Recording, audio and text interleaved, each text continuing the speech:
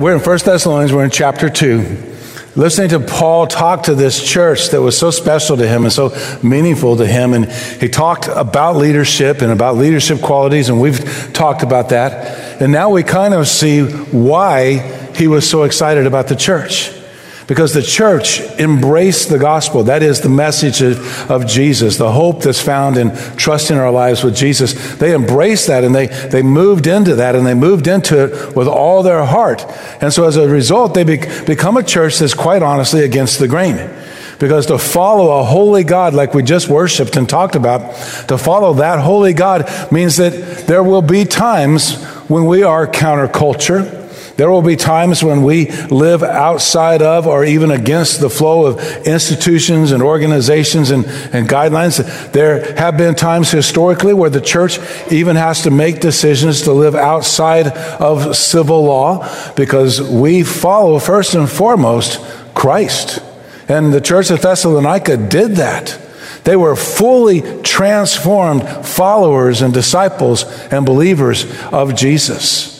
And Paul talks about that transformation and how ultimately it oftentimes ends up against the grain, but how that transformation changes literally everything about who we are. It changes our perspective on life. It changes our perspective on who God is. It changes our worldview. It changes the balance of our convictions and our beliefs. It changes how we act, how we behave. It changes what we will succumb to and what we will stand against. It transforms us fully and completely. And this begins in verse 13. So we're in 1 Thessalonians chapter 2, verse 13. Verse 13 simply says, this is why we constantly thank God. He's referencing back to that leadership and being in Thessalonica, enjoying being in that church, knowing the leadership of that church, seeing the things that God did. This is why we constantly thank God. Because when you received the word of God that you heard from us, you welcomed it not as a human message, but as it truly is, the word of God, which works effectively in you who believe. Now from 14 on, he talks about some of the friction and some of the conflict that can come by being a fully committed follower of Jesus.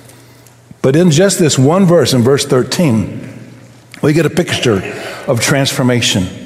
What happens when I meet Jesus? How does he change my life? If somebody from our church met you and you're here because you're a friend of theirs, they're living out the vision of our church to invite you into an opportunity to experience a life-changing relationship with Jesus. Well, what does that life change begin to look like? What does that mean to be invited into a life change? Because honestly, not all life change is good.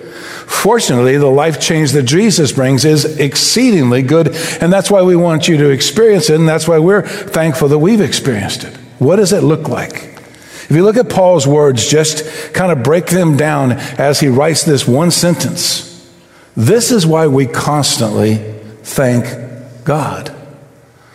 Transformation can create appreciation. Paul's thankful for the church in Thessalonica. He's thankful for the individuals in Thessalonica. He's thankful for the grace of God, the mercy of God, the change that God can bring into our life. He's thankful for the forgiveness that gives us a new future and lets us move beyond the past. He's thankful for a cleansing that takes us from being unrighteous people to having the righteousness of Jesus living in us.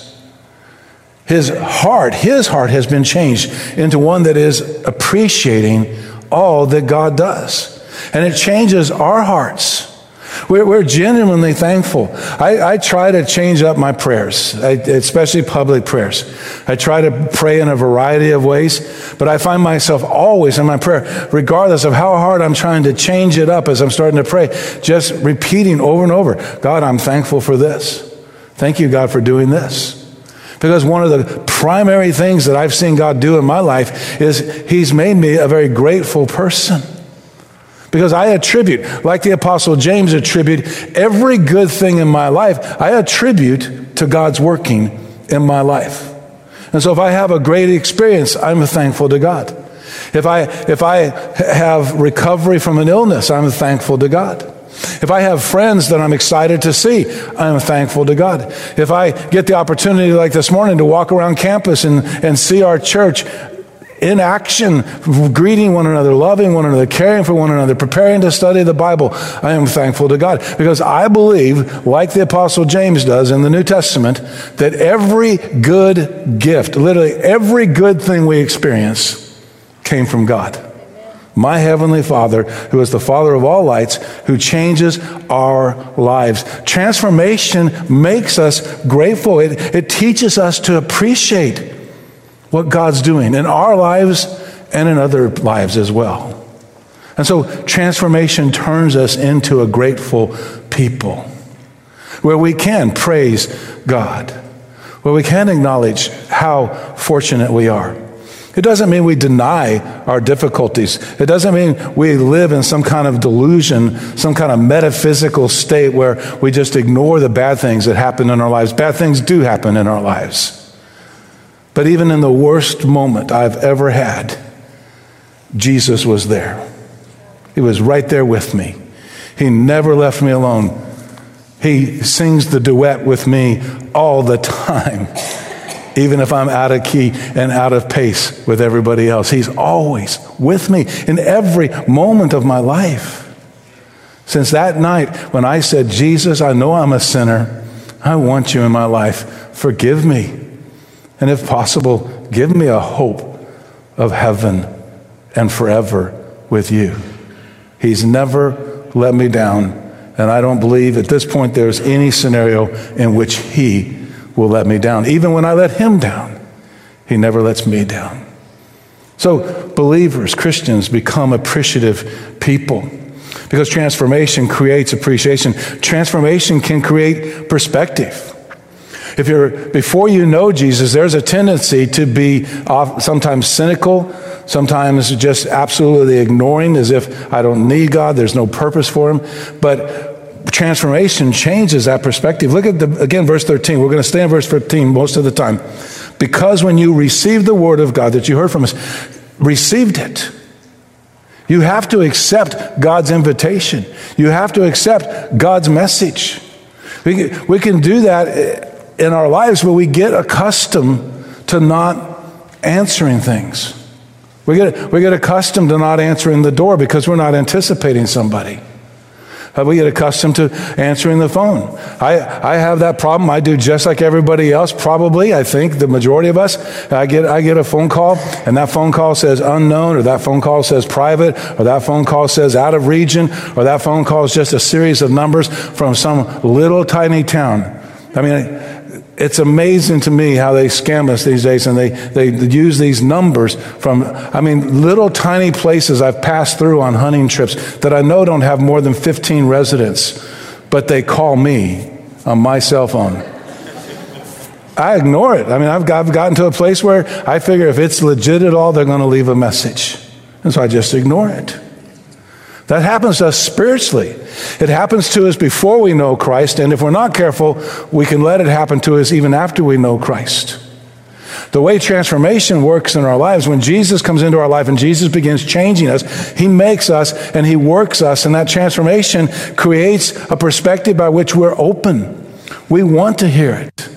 When I sit to myself and I think and I stop, when I'm reading my Bible, I do this. When I'm listening to a Christian song, I do this. When I'm in complete silence and I'm driving and just absorbing that quietness, I do this. What does God want to do today?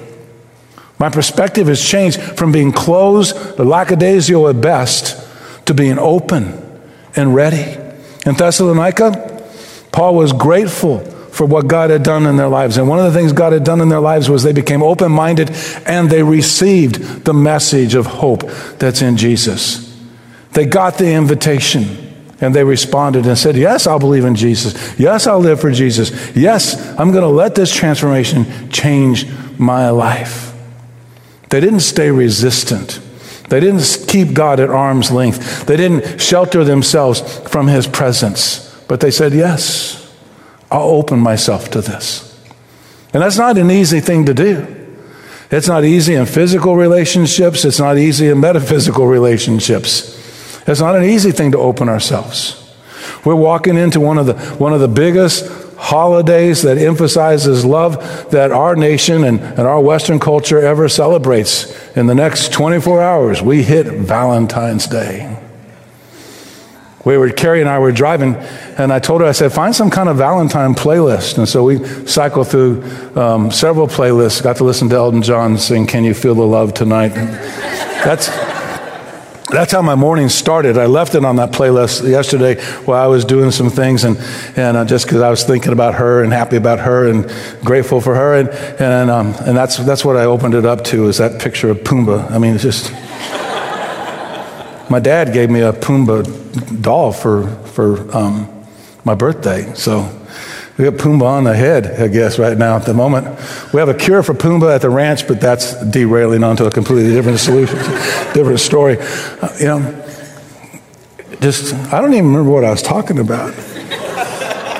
No, I do too. I remember what I was talking about. Just the difficulty it is to become open. I mean, so we're going through this. Can I reboot that whole thing? I mean, I just got confused there. I mean, there's a combination of thinking about my wife, and that makes me want to go to lunch, and I'm getting confused again. So I asked her to put a Valentine playlist on, and she found one actually that says, I Hate Valentine's Day. That was the playlist. We chose not to listen to it because of some of the titles. Didn't sound like it was going to be a very positive place to go. Relationships can be hard. It is scary to open yourself. It is scary when you meet that girl. It's scary when you meet that guy and you try to open yourself up in the dating process. It's scary. It's scary even after years of relationship to open yourself up further and grow in that relationship. So don't be surprised if it's scary to open yourself to a relationship with Almighty God. But you can be surprised that He knows that fear, and He wants to gently and very peaceably move into our lives and help us change. Transformation gives us that new perspective that says, yes, I'm open to a relationship with God. Let Him come in and be a part of my life. Transformation creates conviction. If you look at verse 13 again, they welcomed Him not, and this is a critical statement, not as a human message, but as it truly is, the Word of God. Transformation creates a conviction. We begin to develop a new worldview. We begin to develop a belief system. And that belief system leads us and guides us. It helps us filter the decisions we have to make. It helps us filter the experiences in life. I think differently now that I'm a believer in Christ. I think differently now that I trust the Word of God, and I've developed a belief that this is God's Word. It's authoritative. It's valuable for my life, and it's worth studying and reading every day and helping me make decisions in every area, in my relationships, in my business, in every area of my life. It's valuable. It helps me. It gives me the conviction upon which I can stand and live my life. I didn't really have convictions, actually, quite honestly. I had things I wanted to do. I had things I thought were important. I had goals that I thought would be great for me to accomplish. But after Jesus came into my life and began changing me, that's when I began to realize there's some things I really believe now. There's some things I believe about God. Because of things I believe about God, I believe certain things about people. Because I believe certain things about God, and I believe certain things about people, I believe certain things about institutions and organizations. I believe in the value of something like church, where we can gather and get encouragement and see one another and be encouraged to face this week, because we'll be out there with the rest of the world the rest of this week. And as we see in the very last part of this, that can create some friction because their belief systems are not our belief systems. And Paul acknowledges that. You received the message of hope from Jesus, not as a human message. It wasn't a philosophy. It wasn't a social construct. It wasn't the latest news. It wasn't some ideology that was discussed just in the segments of the philosophers and the activities and venues of debate, the coffee shops of the first century AD, where we discuss everything. It was a message from God to His creation that said, I created you because I love you, and I have kept you because I love you, and I want to be with you now because I love you. It's not a hard message. Oh, there are plenty of hard things you can study and learn and think about and contemplate in Scripture and in a relationship with God. But the bottom line was, He made us, and he's happy with what he made, and he just wants to keep living with us. It gives us conviction. Because I know God created me, I have a different perspective and a different conviction on who I am. Because I know that God redeemed, He saved, whatever terminology you want to use, He took, and when I had spoiled that creation, He made it a new creation. It gives me a different perspective. It gives me a different conviction on who I am, my identity, and how I live my life, and how I influence the people around me. This is one of the reasons we should pray for transformation. Matter of fact, pray for our students. Next week, our students go into our annual spring discipleship conference. Every year we hold a discipleship conference for our students. We bring in guest speakers. We bring in guest musicians. There'll be breakout sessions. There'll be main worship sessions. I think actually those of us who aren't students, those of us who are just a few years older than our students, I think we're all invited to the worship services. I know there's a worship service Friday night. There's a worship service Saturday morning. There's a worship service Saturday night. We're invited into those worship services. And this year, the theme of that conference is This Changes Everything, from 2 Corinthians 5, verse 17, where Paul, again, writing to the church of Corinth this time, said, if any person is in Christ, they are a new creature. The old has passed away, and the new has come. And our students will look at that throughout the weekend. We'll look at it on Sunday morning together. We'll step out of this series for just a moment to be with them next week with the concert. Join the conference. Join and be a part of the worship services. Students, if you haven't registered yet, I think registration is still open. Matter of fact, I can probably tell you that if you email our youth pastor, he'll make registration still open. We want you here because transformation changes our convictions. And it's important. You're going to take out 2 days of your life to look at the scripture, understand how transformation works, and how meeting Jesus changes everything for the better, and solidify that in your life. It's an important practice. We as adults need to do it as well. It changes our conviction. It changes our trust. It creates trust. He says, and I love this phrase, which also works effectively in you who believe. Works effectively. This may sound kind of odd, but part of the reason I'm here is because I have seen how God changes lives, and it works. It wasn't just an idea.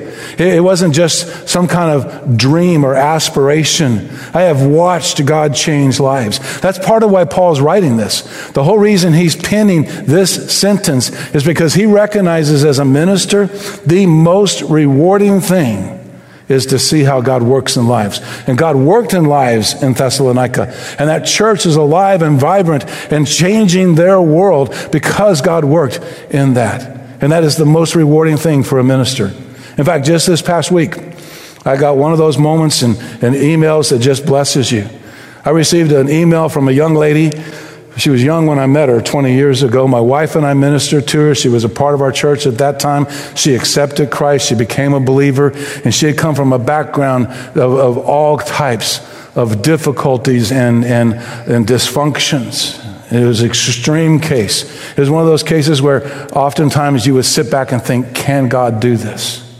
I got a letter from her this week, got an email from her this week telling me and thanking me and thanking my wife for ministering to her so long ago. She's a nurse, and she works in the medical field.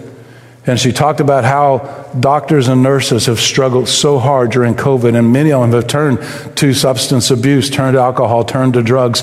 And because of the way Jesus changed her life, today, 20 years later, she's able to minister in that medical field to those doctors and those nurses and help them realize and understand all substance abuse is going to do is numb the pain for a moment. You're going to have to take it again. And it'll potentially ruin, not potentially, it will ruin every other area of your life. And she's been able to tell them, no, Jesus will be with us in this pandemic. We don't have to turn to those things to deal with the stress. Jesus will help us with this stress. Transformation changes who we are, and it gives us the ability then to trust because we know it works. She can give that message to the doctors and to the nurses and to the orderlies and all the staff in the hospital. She can give that message because she knows it works. We can give that message to our kids. We can give that message to our co-workers. We can give that message to our students at school. We can share that message because we've seen it, we've watched it, and we know it works. transformation can create trust. Lastly, and very quickly, just because I feel like you ought to have a very authentic and transparent understanding of the way God changed his lives. It changes who you are. It changes you for the better. But not everybody is going to like it. He says in verse 14, "For you, brothers and sisters, became imitators of God's churches in Christ Jesus that are in Judea, since you have also suffered the same things from people of your own country, just as they did from the Jews who killed the Lord Jesus and the prophets and persecuted us. They displease God and are hostile to everyone by keeping us from speaking to the Gentiles," this new missionary region Paul's at, "so that they may be saved. As a result, they are constantly filling up their sins to the limit, and wrath has overtaken them at last." They're not going to be always excited. In this environment, this is the safest environment you can share the transformation of knowing Jesus, because everybody here is going to cheer. But you're going to go back to school tomorrow. You're going to go back to school excited about what God's doing, excited about how he changed, excited about worship, excited about studying the Bible. You're going to be excited about D-Now next weekend, and you're going to find friends, and you're going to find teachers. You're going to find people that aren't excited. Transformation can create friction. In the midst of that friction, when it heats up, remember this. The reason you're creating friction is because Jesus changed your life. He will be with you in the friction. He will stand with you in the persecution. And we will continue the message that there is hope in Jesus.